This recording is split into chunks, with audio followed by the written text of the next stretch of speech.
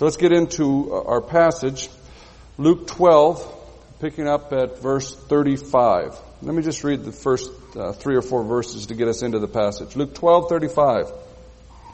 Be dressed, ready for service, and keep your lamps burning, like men waiting for their master to return from a wedding banquet, so that when he comes and knocks, they can immediately open the door for him. It will be good for those servants whose master finds them watching when he comes.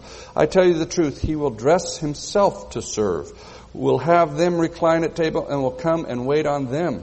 It will be good for those servants whose master finds them ready, even if he comes in the second or third watch of the night. The second or third watch is that time that shouldn't really exist, somewhere between about 2 a.m. and 4 a.m. He says, even if he comes home late, they're ready for him. They're waiting for him. Now, the first line in this section that I read is literally, gird your loins. When I moved into the office I'm in now, Dennis and Chris Messler gave me a cartoon to put on my wall. I'll turn that on so they can see that, because I doubt if you can see this one.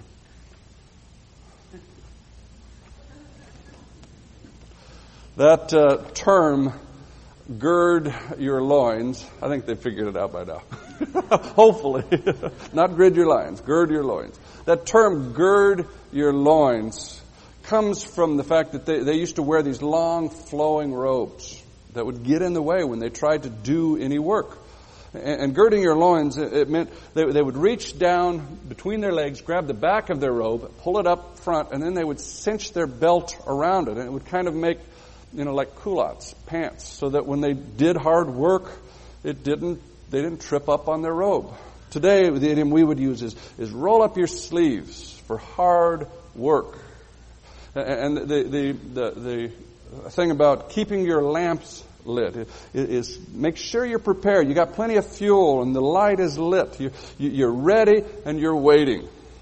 And the feeling I get is as these servants are ready, they're waiting, they're anticipating their master coming home. They're waiting by the door so they can open it as soon as he knocks.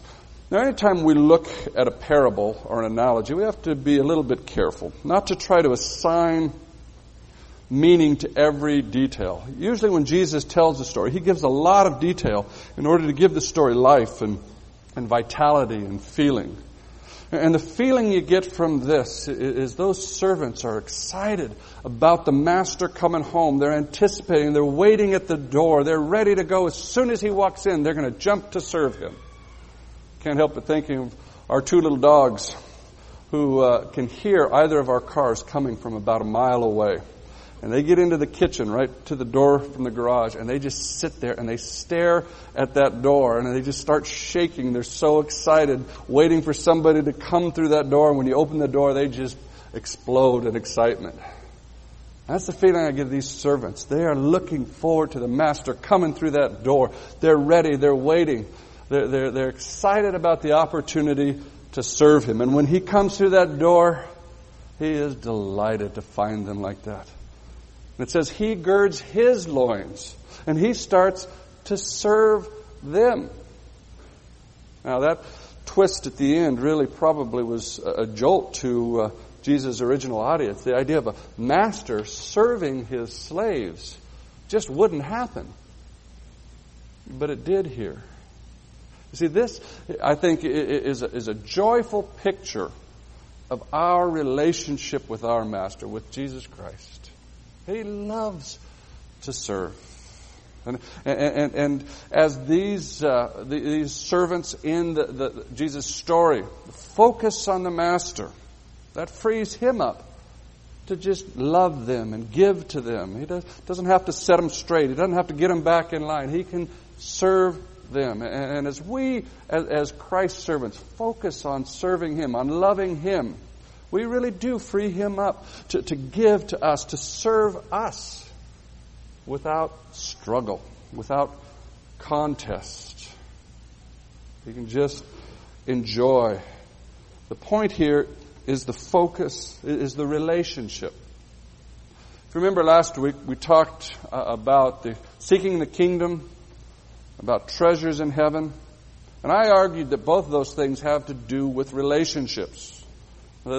Seeking the kingdom is seeking relationships, is seeking a growing, deepening relationship with our King, with Jesus Christ, our Master, and seeking relationship with His subjects. And that our treasures in heaven are our relationships. Those are the most precious things that we have in this life as well as the life to come. Those are the only things we can take with us from this life into the next. Those relationships that God is building in us with other believers, things that He gives us, are just tools to use to encourage and build up those relationships. The relationships are our treasure.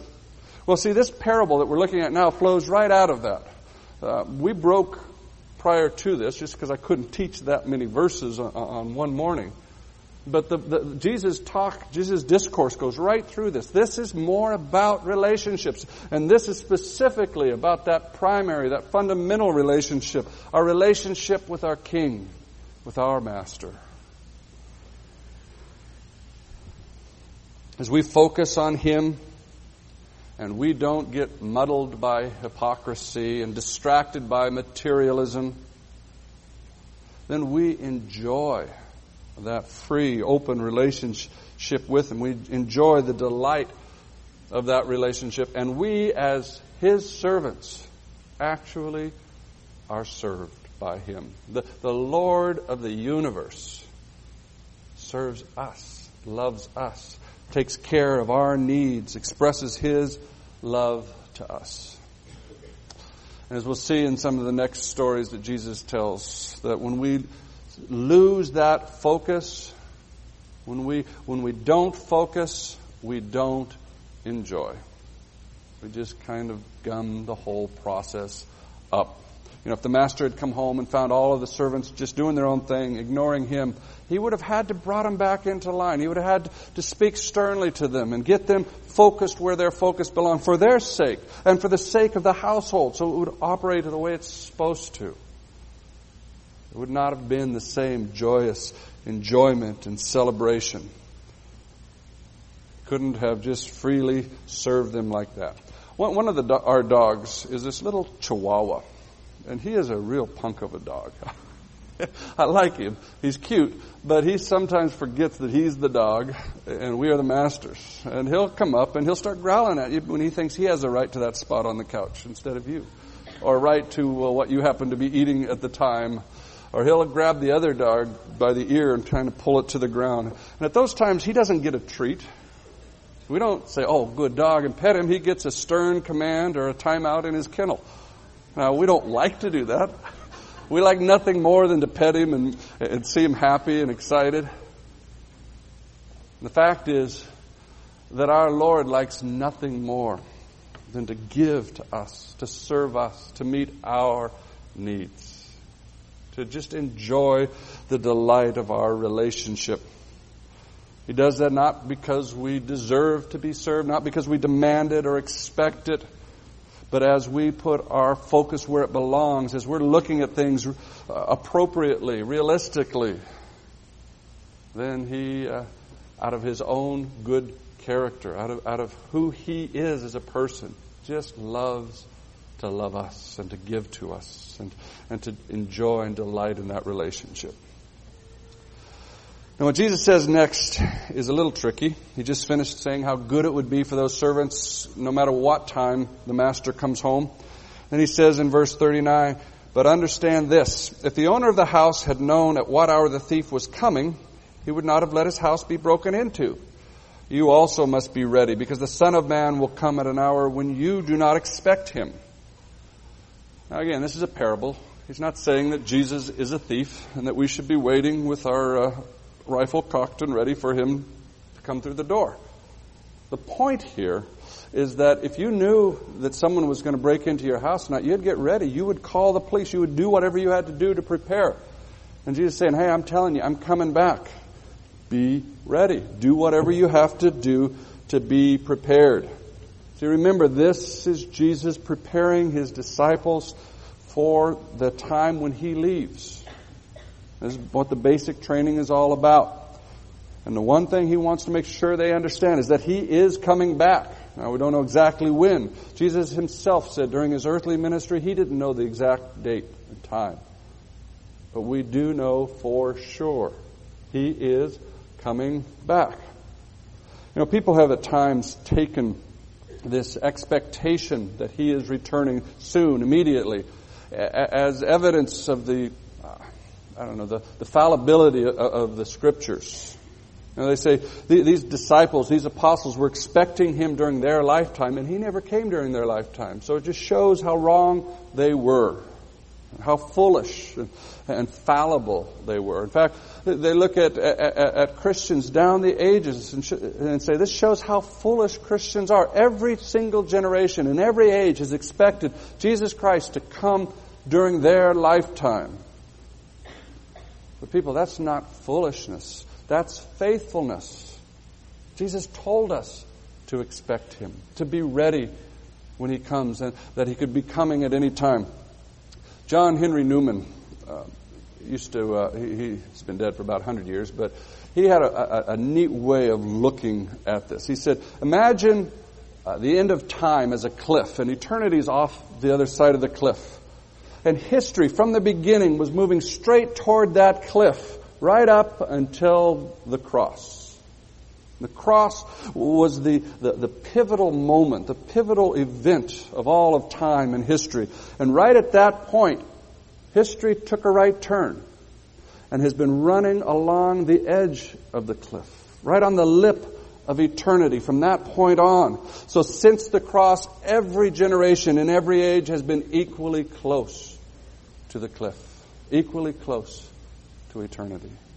All that has to happen is just a slight left turn, and history concludes. Jesus bursts onto the scene and brings history to conclusion. See, he is coming again. Could happen today. Could happen tomorrow. Could happen next century. The point is, be ready. It is unthinkable, knowing as much as we know that he is coming back, to not be prepared. It would be foolish not to be prepared. Well, let's go on. Things get tougher from here. Starting in verse 41. Peter asked, Lord, are you telling this parable to us or to everyone? The Lord answered, who then is the faithful and wise manager whom the master puts in charge of his servants to give them their food allowance at the proper time? It will be good for that servant whom the master finds doing so when he returns. I tell you the truth, he will put him in charge of all his possessions. But suppose the servant says to himself, my master is taking a long time in coming. And then he begins to beat the men servants and maid servants and eat and drink and get drunk. The master of that servant will come on a day when he does not expect, at an hour he is not aware of. He will cut him to pieces and assign him a place with the unfaithful. That servant who knows his master's will and does not get ready or does not do what his master wants will be beaten with many blows. But the one who does not know and does things deserving punishment will be beaten with few blows. For everyone who has been given much, or from everyone who has been given much, much will be demanded. And from the one who has been entrusted with much, much more will be asked. Okay, this is tough stuff. Jesus is coming straight at them, and through them straight at us. Peter asked Jesus a question. He says, Jesus, are you talking to us disciples, or are you just talking to everybody? And Luke says, Jesus answered him. And I have trouble seeing how Jesus' answer kind of fits Peter's question. I, after reading this, feel much better about my wife, Becky, because I will ask her a question, and she will answer another question, a different question. I have trouble seeing how they relate. Well, next time I get to that, she can just say, see how Christ-like that really is. The best I can figure, Jesus' answer is that he is speaking to the disciples and through them to any who would be in leadership within the kingdom. To all of us who would be servants of the Master. He starts his analogy, his parable off very positively. He talks about the manager who's been put in charge of the house to take care of the other servants and keep them organized and give them their food allowances and keep things running smoothly so the master could take care of other business, could travel or do whatever else the master needed to do. And he said when he finds one that's really faithful, he'll give him more honor, give him more responsibility, give him more trust, put him in charge of everything he owns.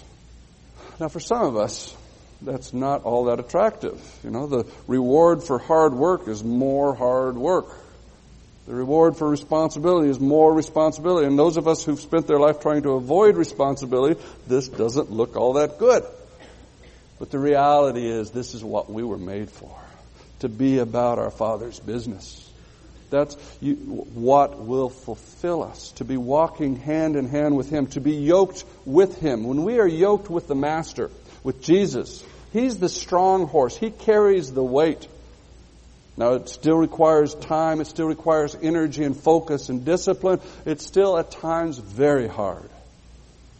But He is the one that carries the weight. And that is what we were made for, to walk with Him, to see Him use us for His glory. There is no greater, deeper satisfaction. There is no greater honor than to be partners with our Master. Notice what the Master has the servant doing. That's caring for, feeding, taking care of the other servants. Here's that relationship with the other subjects of the king. Serving Jesus always translates into serving others. Because as we draw close to Him, see who He really is, and are loved by Him, we see His heart of love for others. And having been loved by Him, we want to focus on what is important to Him. We want to do what He's about. And so He sets us working with Him to love His other servants. Now you may look at this and say, well, you know, that then applies to pastors and maybe elders, but not the rest of us.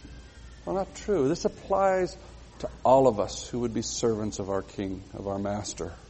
Whether you're hosting a growth group, teaching a Sunday school class, whether you're leading in a women's study, part of one of the youth teams, whether you're meeting one-on-one with somebody to mentor them, to tell them and to share with them what God has given you.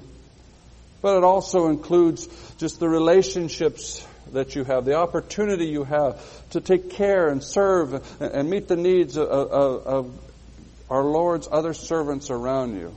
One of the most important ways that this applies is to parents, mothers and fathers who've been given the privilege of caring for and feeding our Lord's littler servants, the children He has entrusted you with. This applies to all of us, and there is no greater honor than working in partnership with our Lord, and there is no greater privilege than serving His people.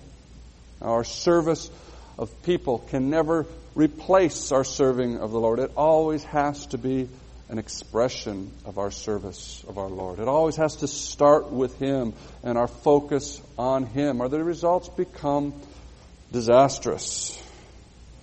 The results become destructive.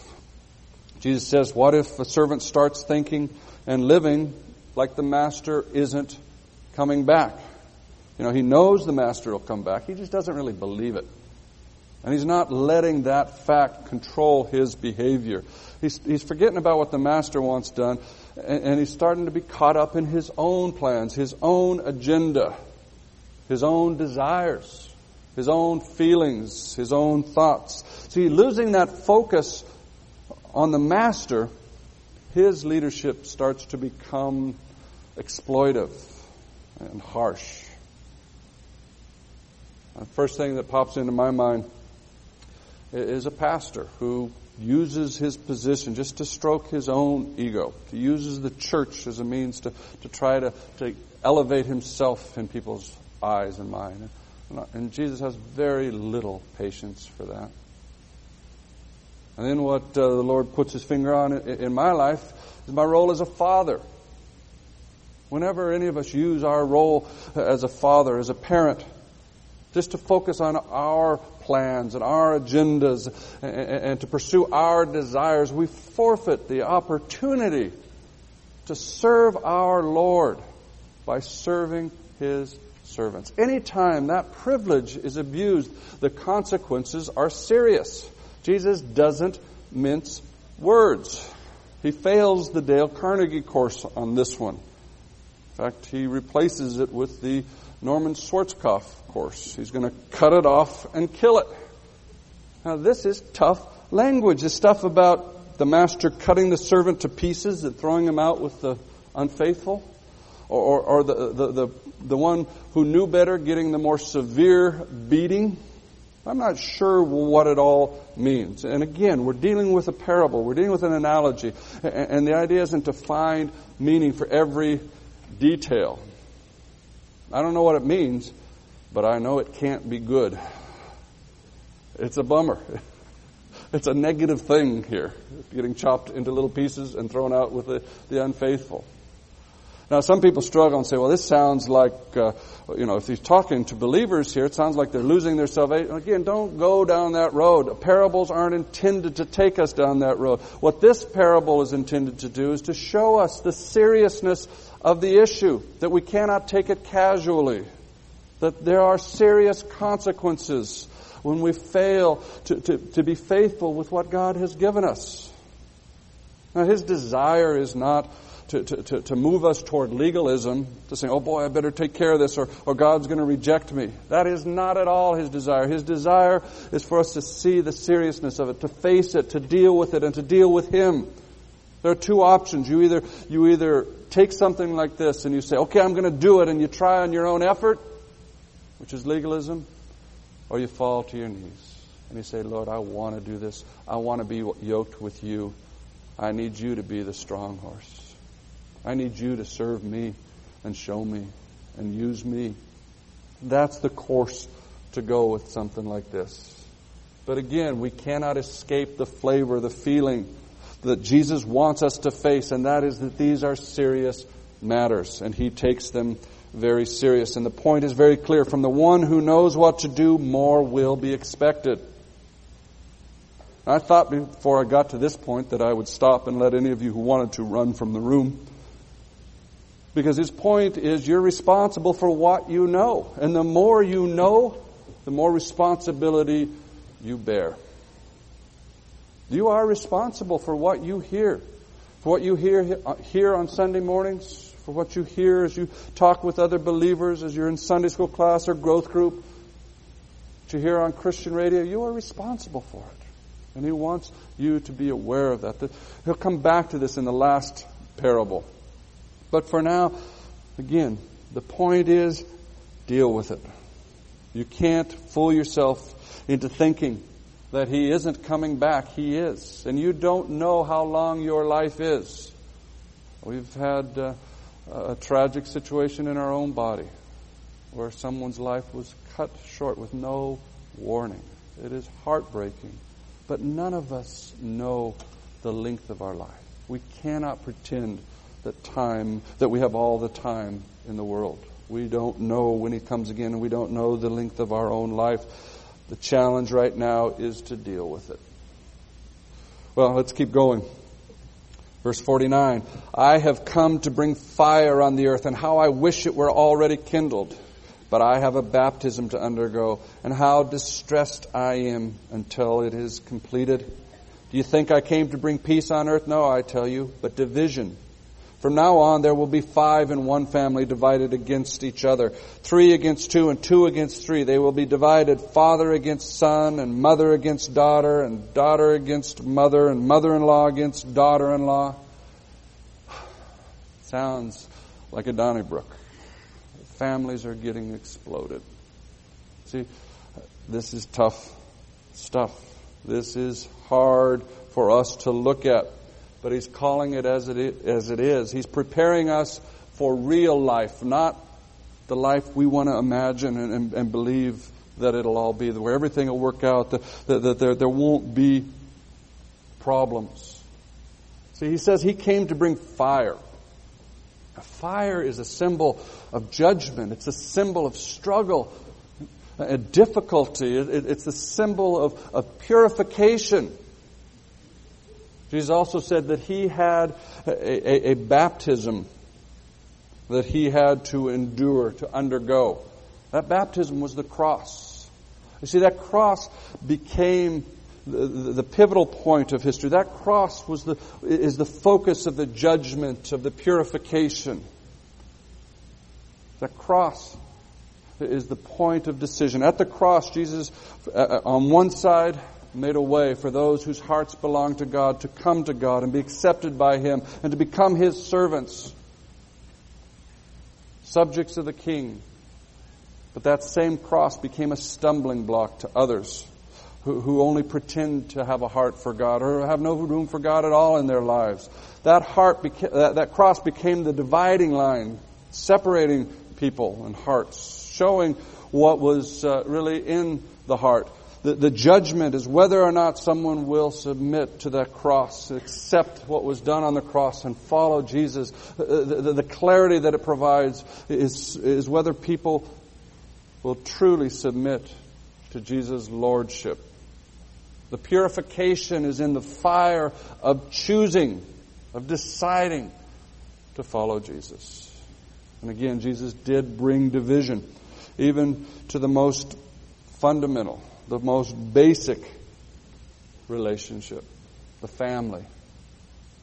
It says, some will follow Him, some won't. That division, the reality of that is one of the hardest and most painful realities of life. Some will follow, some won't, and there is inescapable division. Now, some of that division comes from the inability of those who do not follow the Lord, the inability to understand the life and the limits of those of us who do. You see, when we submit to Jesus Christ, His will becomes the controlling factor in our lives. We choose to obey Him and His Word, and that dictates the parameters of our lives. We are making a decision. Our goal is to understand what He wants. For those who don't follow Him, that can sound presumptuous. That can sound self-deceiving or unhealthy in some way. It can sound bigoted and narrow. And the fact that we insist on finding out what is right and we equate Jesus' will with what is right can feel like a put down to those who are making their own decisions, often in contradiction to what Jesus has to say. And our primary loyalty to Him can feel like disloyalty to them. And then we as Christians can make that all the worse by operating out of our own insecurity, pretending that we got it together, that we are righteous, that we've got it all in line, or acting out of our fear and being critical of others and pushing them away, looking down on them. We are all too often flat out dishonest about what we're really going through, what we really experience, what we think and what we feel. Somehow we feel like it would be a bad witness if we were honest about our struggles, about our doubts, about our feelings. For people, there's very little more repulsive than dishonesty. God is a big God. He can handle our struggles. And it doesn't honor Him to be covering them up. Fact is, in one sense, an honest pagan is more attractive than a deceived and deceiving, a dishonest, a hypocritical Christian. Now, fortunately, those aren't the only two options, to be an honest pagan or a hypocritical Christian. There also is the option of being a humble, honest Christian. Now, the division is still there. That's one of the realities of living in a world where real choices must be made. And we can't pretend that it's not there, that everything's going to work out okay, that we can all just, quote, get along. There's some real serious issues to be faced, some real heartache to be worked through. And we have to have the courage, as Jesus did, to face them. Jesus said He did not come to bring peace, but division. Now, that's hard words. Now, we know ultimately He came to bring peace between God and man and between men. But it wasn't peace at any price. Neville Chamberlain has sadly gone down in history as the man who sought peace with Hitler at any price. And we look back on it and we say, well, obviously that couldn't work because Hitler's heart was set on evil. But we're so often like Chamberlain. We want it all to work. We want everybody to get along. Yet without the fire of decisions, without the trauma of having to choose right and choose to turn our backs on wrong and to follow Jesus. Jesus is tough enough and honest enough and realistic enough to make that absolutely clear. We want Him to wave a magic wand over everybody and make it all work. Yet the kind of peace that we desire comes only after judgment, after facing those hard choices. And Jesus would be wrong. He would be negligent if He didn't make that forcefully clear. It's His desire for us to face things, to deal with them honestly.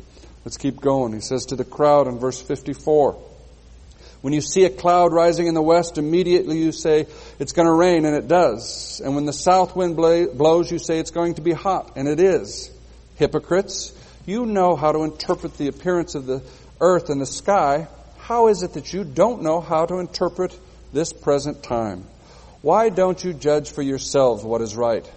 As you're going with your adversary to the magistrate, try hard to be reconciled to him on the way, or he may drag you off to the judge, and the judge turn you over to the officer, and the officer throw you into prison. I tell you, you will not get out until you've paid the last penny.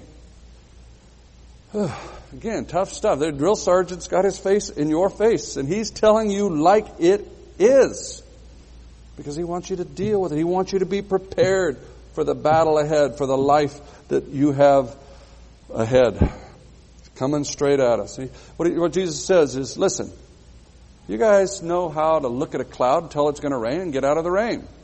You know how to notice when the wind, the sirocco, is coming in off the desert to get ready for it. It's going to be hot, and you prepare yourself. Well then, why don't you pay attention to the spiritual signs? They're far more important, and you ignore them. You know, in our culture, with insulated houses and airtight, watertight windows on our cars, we don't even really need to know the weather. We're pretty safe from it. But in most cultures, at most times, it was a matter of survival to be able to read the sky, to know the weather. Remember one time I was living for a short time down in the jungle in the Yucatan Peninsula. I was there for a couple of months. And we would be out in the field or up on the mountain, and all of a sudden I would notice everybody was gone. And I'd look up, and coming up the valley, is just this gray sheet of rain coming up. And I'd start running for shelter. And all you had to be was maybe 2-3 feet from shelter if that thing caught up with you, and you were immediately drenched, soaked. It was just a wall of water moving about 50 miles an hour. And everybody else knew the signs. They knew how to tell that it was coming. I only noticed when everybody else was running, I started running too, trying to figure out why we were all running. I was the one that was usually caught out. I was the one that usually got soaked. Now, that wasn't particularly dangerous. Sometimes there were mudslides or flash floods that were dangerous. But in the Middle East, in Jesus' time, a rain could mean a flash flood. And the wind off the desert could mean a horrible dust storm. It was important for them to know the signs, to be able to read the signs. And it was more important, and it is still important today for us to be able to read the spiritual signs, to pay attention to what we see, to what we hear, to what we know, to not pretend that we don't know it. Jesus calls them hypocrites because they're pretending that they don't know what they know. They're trying not to face it. They're trying not to deal with it. Jesus says, now think about it. Think this through. You're on your way to the judge, and you've got a bad case. Realize everybody has a bad case before God. Now, what's the smart thing to do? You decide for yourself. What is the smart thing to do? Settle. Deal with it before you get in court, because you're going to get thrashed in court. So work it out while you're on the way. Don't be foolish. Don't be unrealistic. Don't pretend like it's going to be different. Deal with it. Face it. Settle now. You know enough right now to deal with God, whether what you have to settle with Him is the salvation of your soul. You know you're a sinner, need saving. You know God is loving, that His desire is to forgive you, to cleanse you, that He is good. He is worthy of your life. You know all that. So deal with it.